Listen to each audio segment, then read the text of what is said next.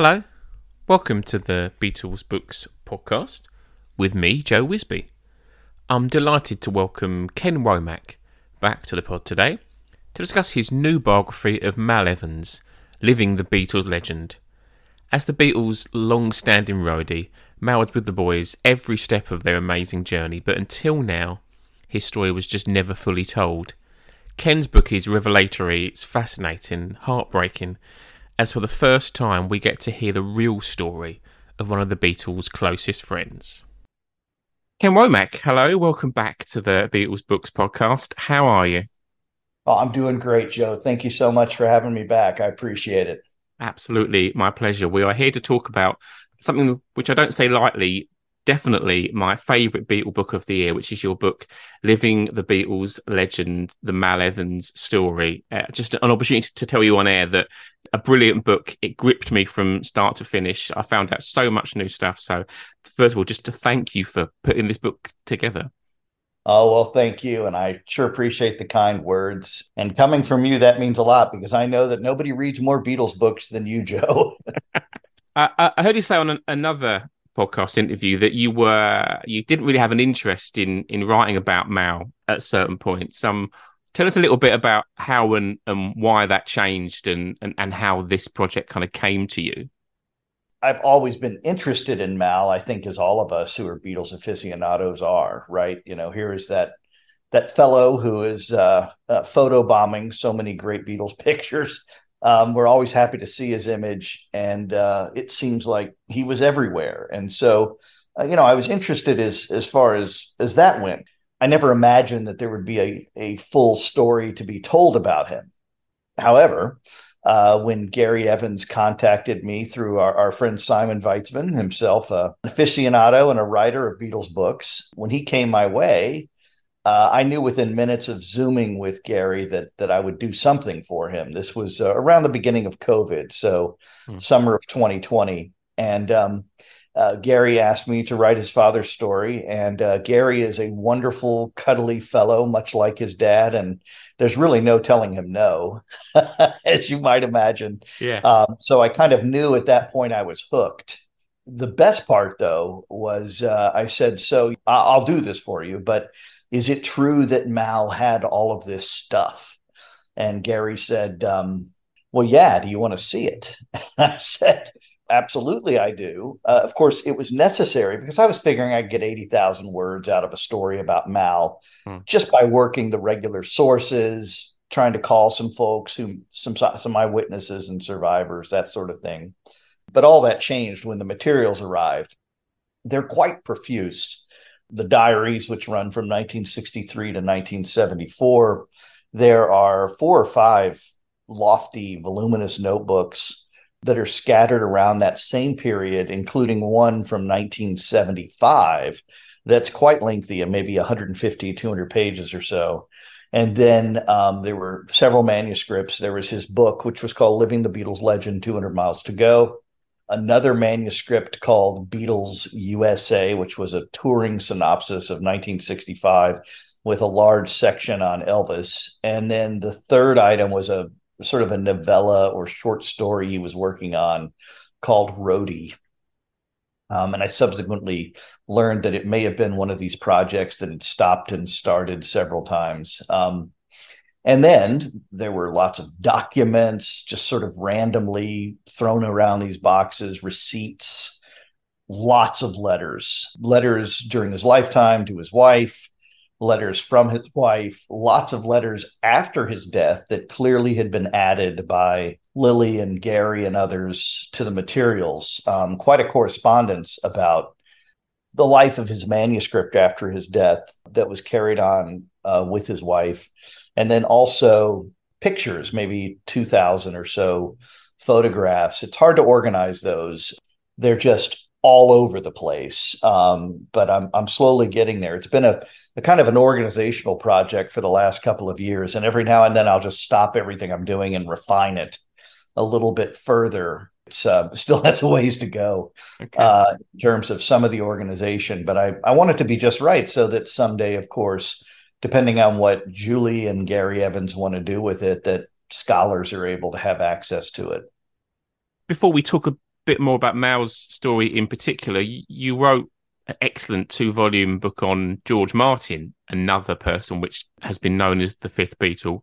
I'm curious to just compare the two projects. What were the differences in, obviously George's life is much longer. What were the main differences in writing this book as opposed to working on George's life? Well, I mean, they're both subjects I'm interested in, right? The idea of servicing the artwork. And when I teach the Beatles in class or think more loftily about them, I think of them as this kind of evolving art object, one that takes place very specifically within a 7-year time frame and moves very quickly and expeditiously from Love Me Do through obviously Abbey Road. These are folks who exist in service to that project. It's hard to find another person who could have been more important to that than George Martin. Mal Evans comes close. He's important, though, in a different way, right? He's the kind of person who makes everything possible. Nobody does it alone. Music and art are social productions. And there's Mal, right, participating in that social production. Sometimes specifically, he'll share a line or a phrase for a lyric, or he'll bang an anvil or play a keyboard note. Yet other times, it's his mere existence that serves the project. He's the reason they can stay up all night and work on a new song. Think about the sessions for Sgt. Pepper, the White Album, 2,000 hours worth of stuff, right, that had to be made possible. And Mal's the guy who would do that. He was the one who kept the equipment up to date and working on the road. But more importantly, in the studio, as they kept expanding their repertoire and their palette, Mal had to keep it in working order all night sometimes, right? And that meant if they really were working, and as Paul McCartney called it, on heat on a project, Mal might have to wake somebody up at a music store and say, hey, the boys need new blanks. And they may bring it to the studio, or Mal might go out to the vendor and pick it up himself. So, going back to the anvil, Paul said, I want an anvil. Well, where do you get an anvil, right? Mal went to, they were in Twickenham, of course, and he went to a Twickenham theatrical props management store and he rented it. And then promptly left it at Apple Studios for a while, and they called him and complained, when are we getting our anvil back? Where is that anvil now, I wonder? I wish I knew. Gary Evans and I were talking about that once. Where is that thing? It will, I'm sure, arrive as everything else has in our Beatle lives. Going back to the start of Mal's story, childhood-wise, how similar was his background to the Beatles' background? Was it basically a kind of working class upbringing that Mal had? I would say so. Yeah, his father worked on the docks, like his father before him. Mal grew up had a very happy childhood and very, very well provided for, lots of time to hang out and play with his sisters, etc. But like a lot of parents, he wanted something better for his son. And Mal's father made sure that happened. Mal was the first person in his family to have an education. Mal subsequently, as you know, would get a job with the British Post Office, the GPO, as a telecommunications engineer, which was made possible by a post-war program called the Youth and Training Program, which I actually, in my research, I talked to some folks who were in the program, not with him, but were in it generally, just to learn about what kind of courses they took and that sort of thing. And Mal graduated and got a first-class job right there in Liverpool, where he wanted to be. Was able to afford, for the first time in his family, he had a car, and then he had a home, he had a mortgage. So, Mal was developing into quite the middle-class citizen with a lot of future ahead of him, including a pension for retirement. So, he had built out quite a nice life for himself. And then into the story come our four friends, the Beatles. One of the things about your book that's interesting, you talk about some other people kind of around the cavern, other people that might have worked alongside Neil and got this kind of job helping the Beatles out.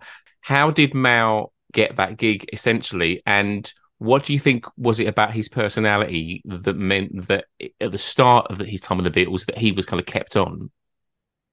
I really think it had a lot to do with George Harrison, who by the time that they're on the cusp of big time fame in the summer of 63, prior to the release of She Love You, Mal was a known quantity. He was a guy who got things done, right? I mean, he proved himself mightily with the windscreen incident, where not only did he get them safely back to Liverpool, but he also fixed the windscreen before he returned the van. I mean, he was just a guy who knew how to do things. He was 5 years older than they were. So he was allegedly mature. I say allegedly because there were times when I'm sure they were more mature than he was, but he knew how to do things, and certainly more than a lot of the other younger folks. He was vastly dependable, and he was a known quantity. By the time that happens, he's known them close to 2 years.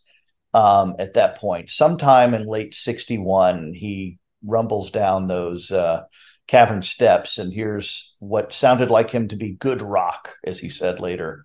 He believed in them, right? And that little small group of folks that they seemed to carry around with them, it would expand sometimes. Derek Taylor would be in it, Tony Barrow.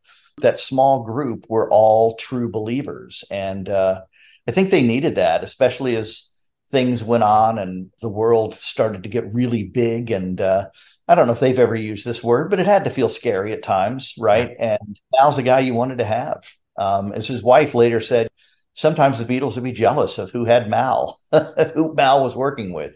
He was a good time, in addition to being, a guy who could lift Paul McCartney's bass amp by himself.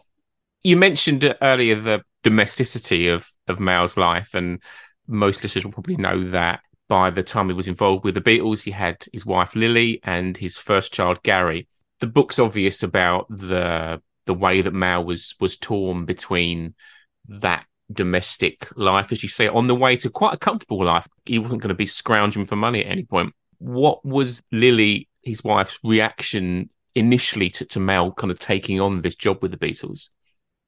Well, when it was just her and Mal, she said, if you're trying to be a star, you don't need it. You've already got those qualities.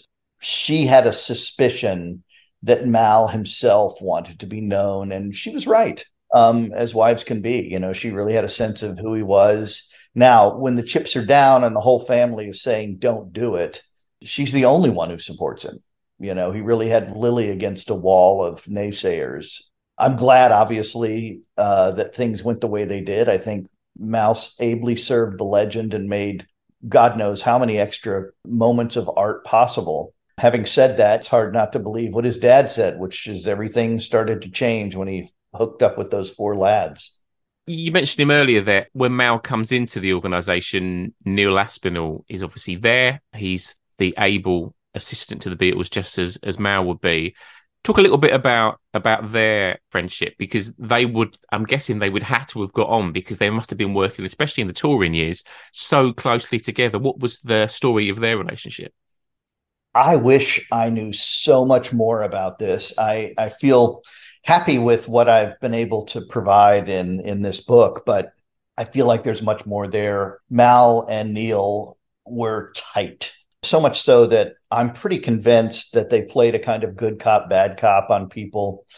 It was them against the world as far as the Beatles were concerned. They trusted each other implicitly. They helped each other, particularly through bad times. There are moments after moment where Neil is helping Mal out in the 60s and early 70s, when they've both been clobbered metaphorically by Alan Klein. Poor Neil seems to be going to a bad place as far as substance abuse. There's Mal for him. So they were tight. They lived together for several years, obviously traveled the world together with the Beatles, spent a lot of hours, just the two of them, driving back and forth to Liverpool, particularly in the early years when the boys were just moving to London. Well, really, even through the middle of those years, actually, certainly until Mal's family moved to London in 1967. And Neil later in 68 began to build a more permanent home there. But those guys were tight. And there's a great moment at the Beatles Fest in 1975 when somebody asked Mal about Neil, and he just stopped and he said, he's my best pal. And I think the simplicity said it all. It was Neil who, in the last weeks of Mal's life, came to tell him that we're putting Apple back together, which I wish it had been enough for Mal. You mentioned the fact that Mal would then travel the world with the Beatles, and one of the great things about your book is it really shows a side of that touring years that the Beatles had that isn't covered as well in other books. As soon as that first American trip happens, as all listeners will know, the game changes. How does Mal change at that point when he goes from those 63 tours? It's still quite provincial. It's still quite small. Suddenly, as soon as America hits, it's a different game. How did that affect and change Mal?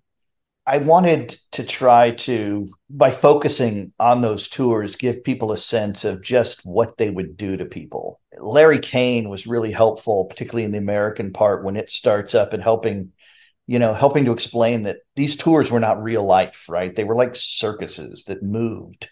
Well, circuses do move. So let's just go with that metaphor a little bit more, but it did change them, right? Suddenly people would do anything and everything to be part of the Beatles world. Mal and the Beatles themselves are subjected to this, take advantage of it at times. It simply had the danger of being, a long running party at a certain extent. And the Beatles, for much of their career, are going to be the hosts of those parties. Later it'll be the swinging 60s and, everybody in their Carnaby wear, and the Beatles are the ones throwing the bashes. They just may have names like All You Need Is Love, right? Yeah. Or what have you. But yeah, things change very quickly. It's hard to descend back into normal life after those experiences. And of course, as you move from 63 into 64 and especially into 65, there's a level of violence that begins to emerge and creates all sorts of stressors just by itself, right? That begin to affect the boys and Mal and Neil. After a while, there's a strong sense that, poor Mal is throwing up his hands and trying to get local police forces to believe him that they don't have enough guys when they send 2 constables, right? Issues like that, really. Let's talk a little bit about the individual Beatles and their relationship with Mal. It's interesting how some of those people that you mentioned earlier that are part of that Beatles world, Derek Taylor kind of felt like George's close friend. Magic Alex obviously is attached to John. And Mal, generally think, and the book sort of bears this out up to a point, he's kind of Paul's guy. Paul is the Beatle on the front of the book. So what do you think was it about that friendship? Why do you think Mal and Paul were drawn to each other? Yeah, I think to a certain extent, it was because Paul is, while others at times get credit for this, it's Paul who's out in front trying to have new artistic experiences. It's Paul who wanted to go see the sights. It's often Paul who was interested in growing intellectually. Mal was a wonderful companion for that. He was up for anything.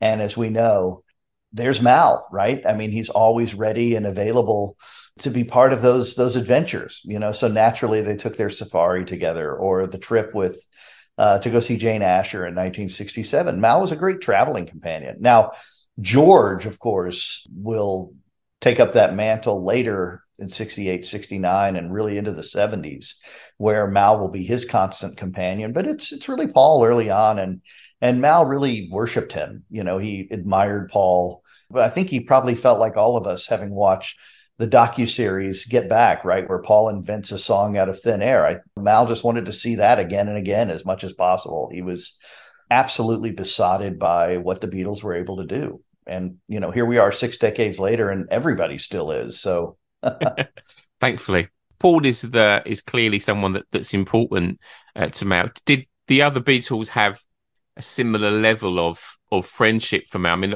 we'll come to the latter part of Mal's life, obviously, as we continue this conversation. But in those touring years, did you get a sense from the diaries he was accepted and he enjoyed the other three's company as much as Paul? Oh, absolutely. And, not just that, he was quite fulfilled different kinds of aspects for all of them, especially as they develop their own creative means for engaging with the world. George comes along a little later, as we know. It's a handy thing to have a Mal Evans, right? When you're pursuing this kind of musical art, he's a guy who can fix things and make things happen. So, he's essential to the artistic side of their enterprise. As I said earlier, he's eminently valuable in terms of his ability to help both with the apparatus or even to bounce ideas off of. We have lots of examples of that. Mm. Their relationships grow at different levels, though. I mean, obviously, he starts with George, but he has this long, very close relationship with Paul that I think would have continued just fine had it not been for the lawsuit between Paul and the other Beatles. I can almost imagine a lawyer behind Paul saying, if you're really suing to get out of this partnership, you kind of have to give up using Mal since he's one of the benefits of the partnership. Mm. We get that moment that feels cruel in the moment, but I understand why Paul said it the way he did when he said, I don't need you anymore. I think he was, in some sense, trying to protect Mal and sort of free him to go work for the others, which he does for the rest of his life. It's a shifting kind of carousel, those relationships. Sometimes he's working closely with John for weeks and months on end, and then it's George, then it's Ringo. As we said, the touring years come to an end, and one of the things that the book really got across was that you have that thing that one of the reasons that Brian Epstein had troubles was because the touring came to an end, because what would he do now? There's no sense really from the book. I think in the book you actually say that Mal got busier in a way at certain points after the touring years finished. How did he respond to those tours ending? And as we go into 67, what kind of duties would Mal be doing then in replacement of the touring years? I find that shift, while subtle, I guess, in some ways, to be the most interesting part of the larger story, because they're making up their jobs as they go along. The job of rock star is something that was supposed to last a couple of years until you became a flash in the pan, and then you would have to go get a real job that you probably weren't qualified for, that would have you doing something of a blue collar ilk for the rest of your life. A few singers from Liverpool who had briefly made it and then didn't would be on the cabaret circuit, which didn't seem very appealing. The larger point, though, is here you are trying to pursue a job that really doesn't have any explanation in the mid-1960s, right? It exists, and they're making it up. So there was a logic toward the end of the touring days and with the end of the touring days that I guess, we won't be doing as much, right? Because we won't be on the road. That's the reason for a band to exist. Even George Harrison said, I'm not a Beatle anymore, right? Yeah. And they were all wrong. And what's interesting is quite suddenly, Neil and Mal were more busy. Mm. And it was more time consuming because suddenly the four Beatles are not in the same place.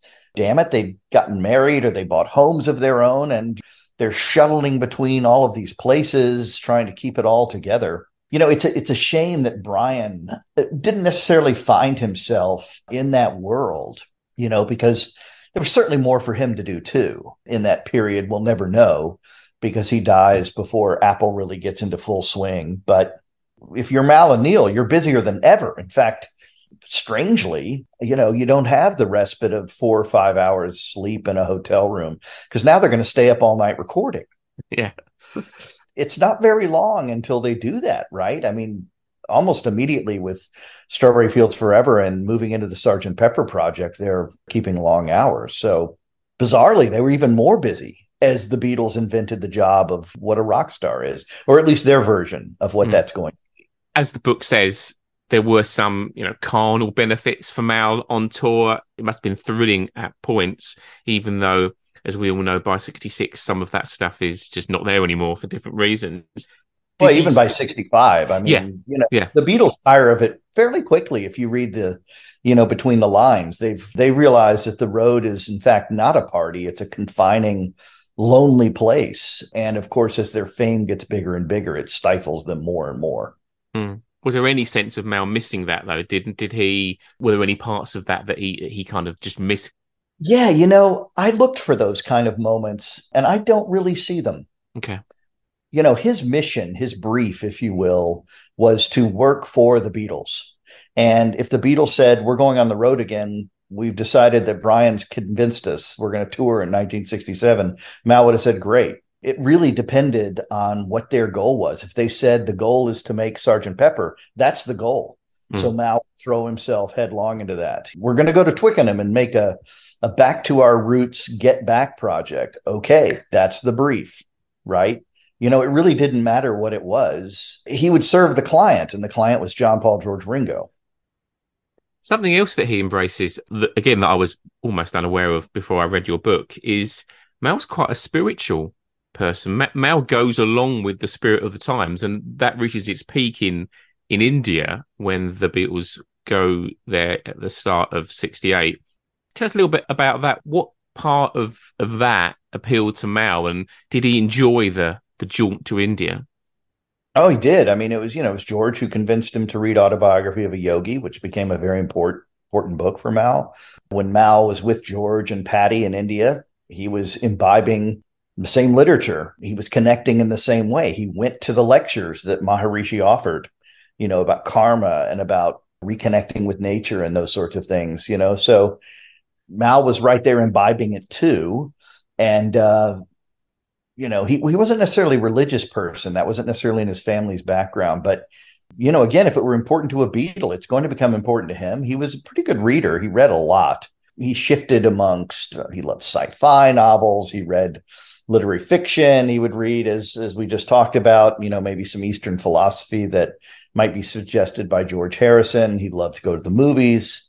He had an engaged mind, which, by the way, I was surprised about. I didn't know what to expect from his brain. And this is why we have sayings, I guess, in our culture and on your show, like you can't judge a book by its cover, right? Mal is a man of some depths.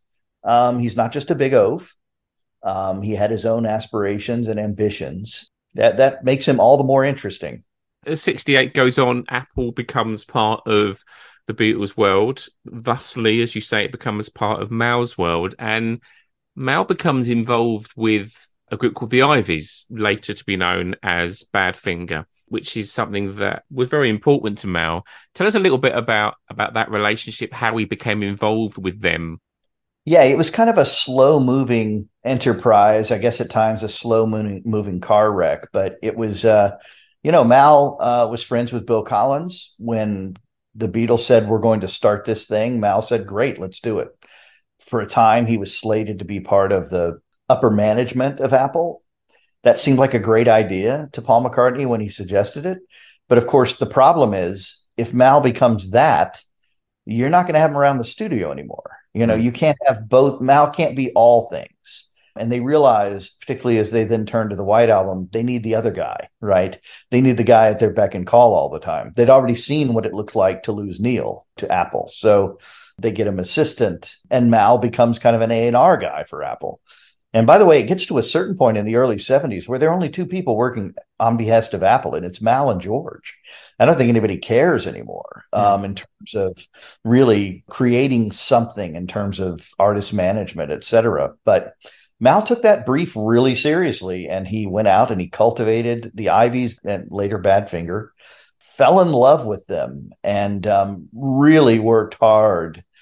As he would for the Beatles, he worked hard for Badfinger. He would say, I am going to, everything I do for you, I'm going to treat you exactly like I do the boys. This is going to be very serious business. I believe in your art.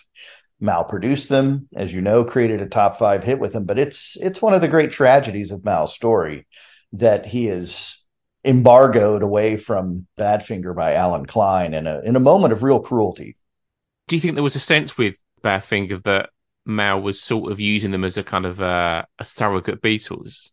I don't think so at all. I think he really believed in them. He would, spend time with them and their families. Gary Evans, remember socializing with the families even after Mal's death occasionally. They would see them. They was a real part of their lives. Mal meant business with them. He believed that they were as good as anybody and could go all the way. And, for a moment there, they did. Mm-hmm.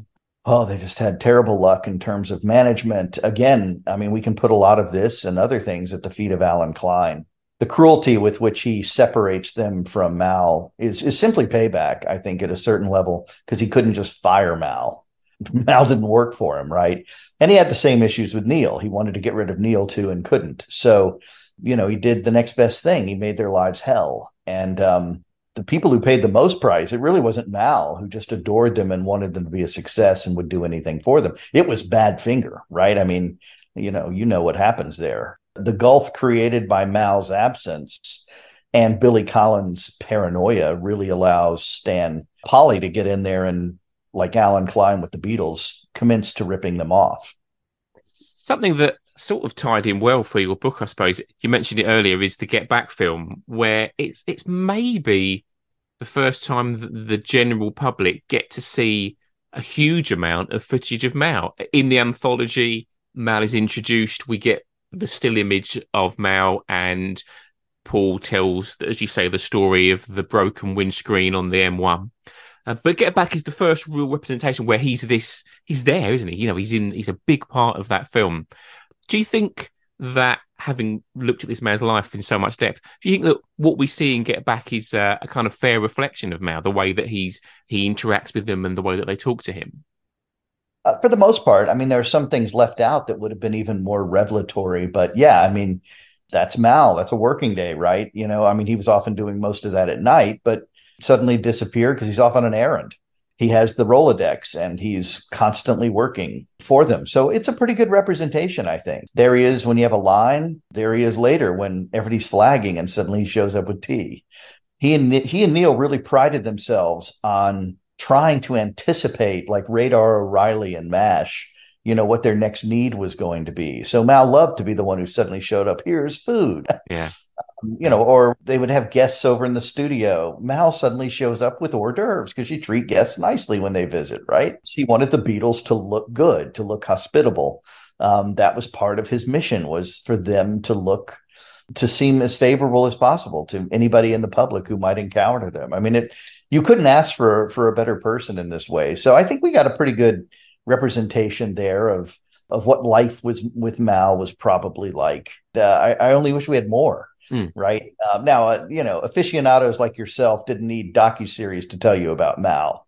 There is a great moment that, fortunately, I found some folks who had a photograph from that day when John is having a terrible moment with a heroine and is getting sick. And Mal knows something's wrong with John. And you can see him shuttling back and forth between studios that day. Mal seems to be on the move. Well, he was. He was constantly checking on John Lennon. And fortunately, a photographer there could see Mal coming in with a head of steam behind him, on a mission. And he took a photo of Mal, which we have in the book. And it's Mal. He's on a mission to save John Lennon, takes him off to a bathroom where John is quite sick. That's who he was. His job, as he read it, was to intuit those moments and to know how his Beatles were feeling on a particular day. I mean, when George quits, Mal's with George that night. Everybody else is wondering, what are we going to do about George? Mal knows that he's on the docket to meet with George that night to work on the King of Pho. I mean, a brief word. You mentioned pictures there, for listeners. The pictures in the book are revelatory, beautiful. Were they all from the archive? About 70% of them were. The Beatles book library has been very generous. They have probably 100 photos of Mal. Robert Whittaker's son, Benjamin, is a great fellow. Found another one recently. He just showed me that we'll have in book 2. Apple stood up when we needed them to with 2 very fine photos that we would not have gotten anywhere else. The photo of Mal on the roof, which they own exclusively. And also the photograph of Mal posing with the other designers around the Sgt. Pepper set. Those sorts of things are just invaluable. A lot of people really stood up for us. Fans had a few photos. We have some stuff that'll blow people away in book 2 that can't wait to share. The ones I chose for this one, we had 100 photos or so that we were allowed to have. And I picked them really based upon what do we need to tell the story with. The thing that really came across to me about the photos, just briefly, is as someone that has looked at Beatles pictures for a lot of years, you get the sense of the story when you look at a picture. You say, right, that's a 64 American tour. That's a 68 Mad Day Out picture.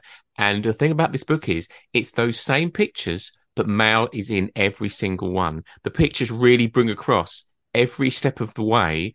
He's in them, isn't he? It's incredible. It's almost like opening another door of the Beatle world because he's there. And, you would see him in other books. It's not like people didn't know that he existed. He wasn't a ghost.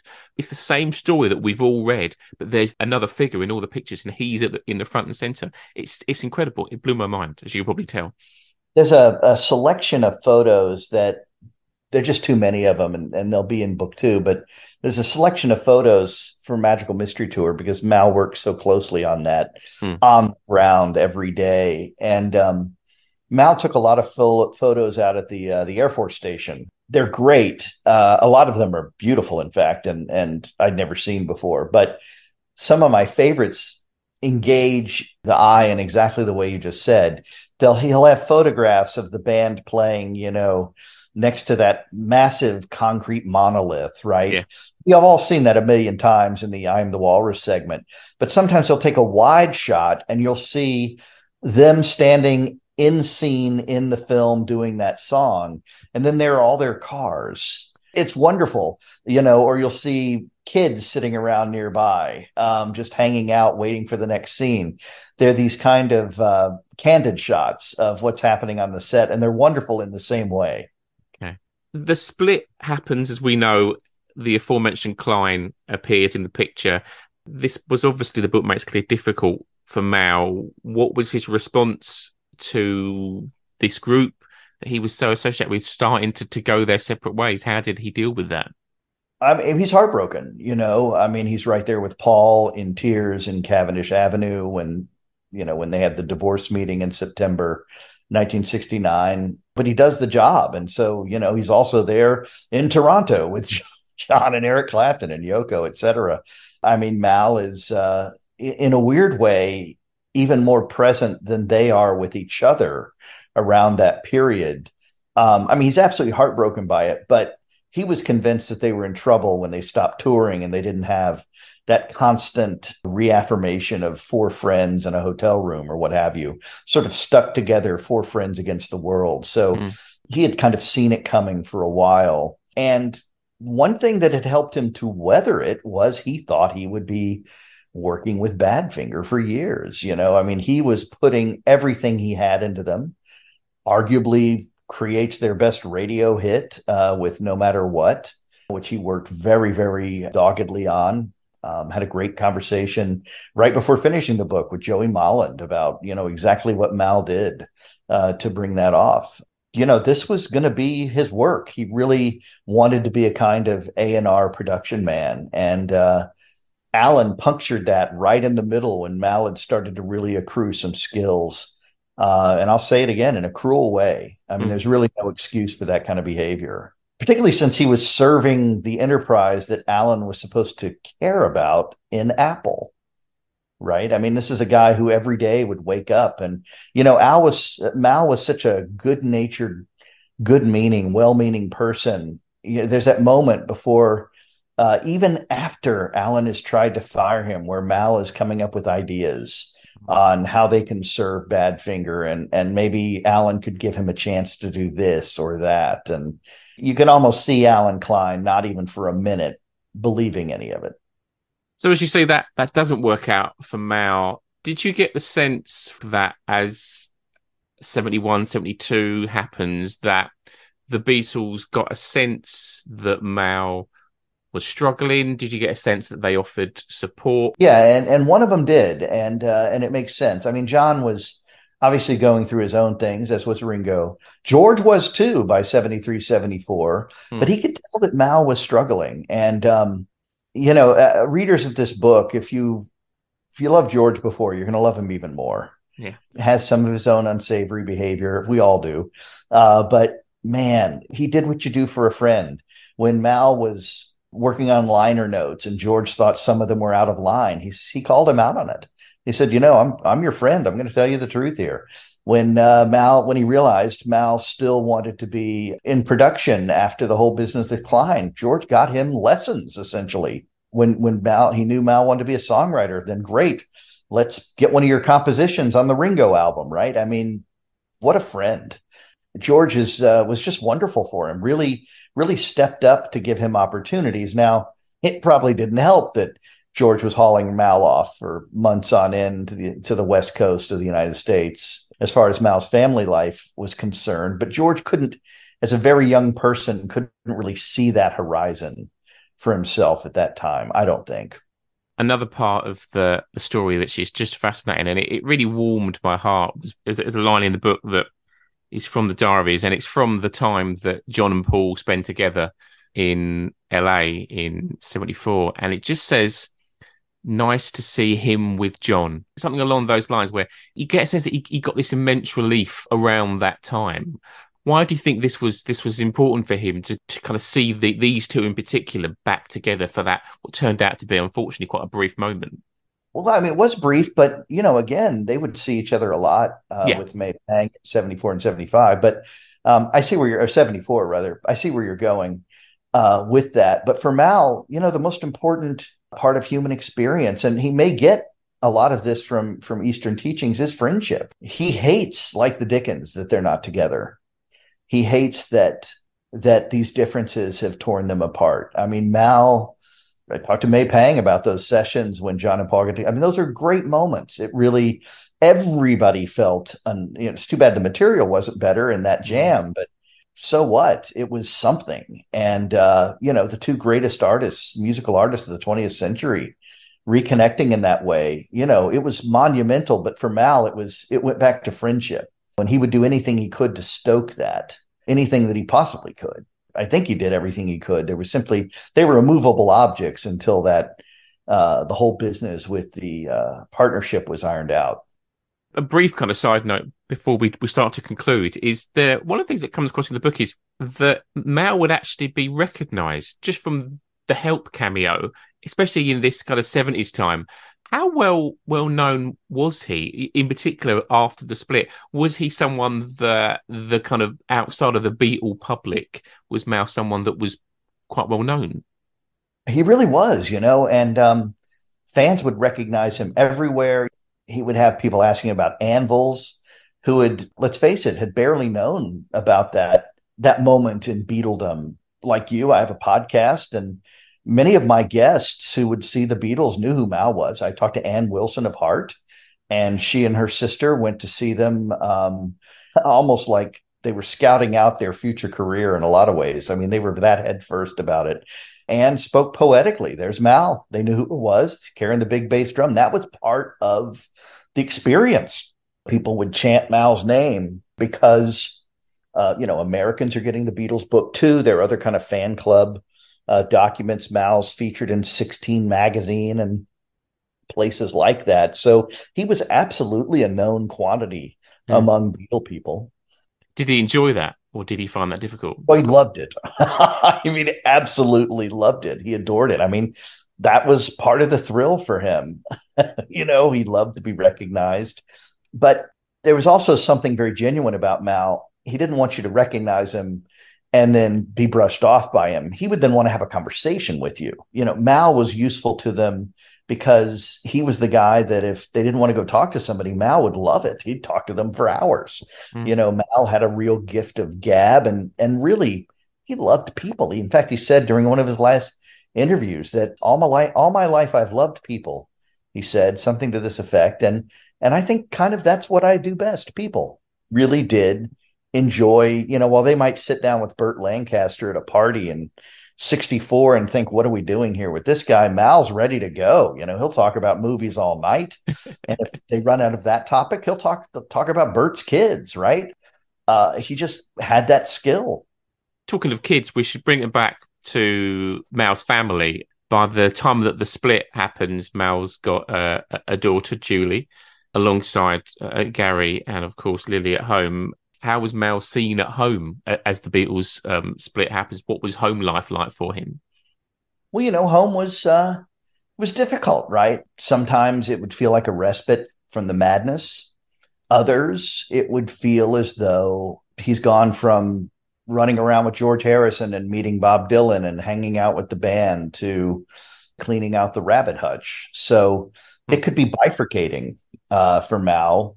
It's a shame that circumstances or even himself wouldn't allow him to have more time at home to kind of regularize and normalize himself. He knew he needed that, by the way. I mean, there was that great remark late in his life to Laura Gross, about he wants to stay at her house, and for good reason. She says no, Mm. but it's a wonderful conversation because Mal says, I just need to go somewhere and get clean, maybe not do coke and drink all the time, and clear my head. And he knew he needed that. And of course, when she first said that to me, I thought, well, you have that. It's your home. It's outside of London. You can't miss it. I want to leave the circumstances around the end of Mal's life really for readers to find out, best explained in the book rather than us talking about it too much. But touch on it we must. In those final months and years of Mal's life, he's in America. Just tell us a little bit about what took him over there and what kind of position, what kind of life he had in that kind of mid-70s period. There was no reason for Mal to necessarily move there. He was working with George and scouting out studios. John would shortly be out there too. Ringo was already in Southern California a lot. So the three Beatles who aren't named Paul are going to spend a lot of time in California. And actually, Paul spent a lot of time in California too. But so they're out there with him. And it's George who is with Mal when he sees the photo of Fran Hughes on the wall and thinks, wow, I'd like to know her. And it's George who helps set them up. And Mal, by the time he goes home for the Christmas holidays that year, is in love. And he's not telling anybody except perhaps Fran that he plans to move in with her and stay there. He's thinking, I don't know how well he's thinking. He's thinking that he's going to engineer this somehow. And in his mind, Lily and the kids will keep waiting for him in the United Kingdom while he goes and has this other life that they don't know about. Mm. So he has business reasons for being there in 74 and 75, but he's trying to keep his compartments, his watertight compartments, from spilling one into the next, right? He's trying to keep them separate. Sort of a final question on Mal. As listeners will know, we lose Mal in start of 76. You must have had a sense and an idea of Mal at the start of this project, and obviously as we're speaking now at the end of it. How different was it? What was it like living with this man who lived a short life, really, especially in comparison, as I said, to George Martin that you worked on previously? Did your view of him change over the course of your working on this book? Oh, absolutely. And I'd be irritated at times with him. I could understand and sympathize with his choices, but I could find him quite irritating. I mean, particularly that moment right during Revolver when Julie's born and they have to tell him to go back to Liverpool. But he's like all of us. He has depths and he's complicated. And I guess what I like the most about the experience is knowing all that I know about him now. I still love him, right? My father said it best. He read maybe 4 or 5 drafts, and he said every single time you get to the end and you just want it to go a different way for Mal. It can't. History knows it can't. There are moments, right, where a turn here, a move there could have allowed him to see the light. Sort of like the Titanic, right? Maybe slow down before you race through the ice field. There are moments where it's not too late. And that's the mystery of the human condition and the human mind. I think he had known for quite a while that it was going to be over. He just didn't know the date yet. We're kind of thinking about anthology a bit at the moment. And obviously the biggest hole in anthology is John. But if you think about what someone like Mal would have brought to that project, there's that great little scene where Ringo and Neil are, I think it might be LA, and they're just kind of walking around and they're looking through these telescopes, looking at the sea. Just those lovely little moments of these two men that have obviously been friends for, years and went through this huge experience together. To have Mal in that kind of project, what do you think he would have brought to us through the 80s and 90s? If there had been any way for him even to see a glint of that, right, of what might be out there, who could really have seen it in 1976? We knew that the Beatles would be important and would continue to be important, but to imagine the kind of cultural swell that they would command in 1987 with the CDs, or You mentioned the anthology or the Beatles one in 2000 or the remasters, Beatles Rock Band Love. If Mal could have seen that, he would have loved all of this, right? And he would have been a part of it, a central part. In fact, like Neil, he would have finally been recuperated by putting in all those years. The wealth would have come.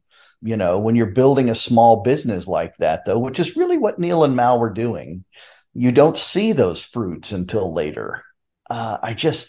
It hurts me and breaks my heart that Mal couldn't have seen something like that over the horizon. It would have been all he needed to live for. As usual, I love talking to you. I love reading your books. We should remind listeners that the book is Living the Beatles Legend, the Mal Evans story. Ken, thanks so much again for talking to us. Oh, well, thank you, Joe. And thanks for all you do. This is certainly one of the great podcasts. Thanks, Ken.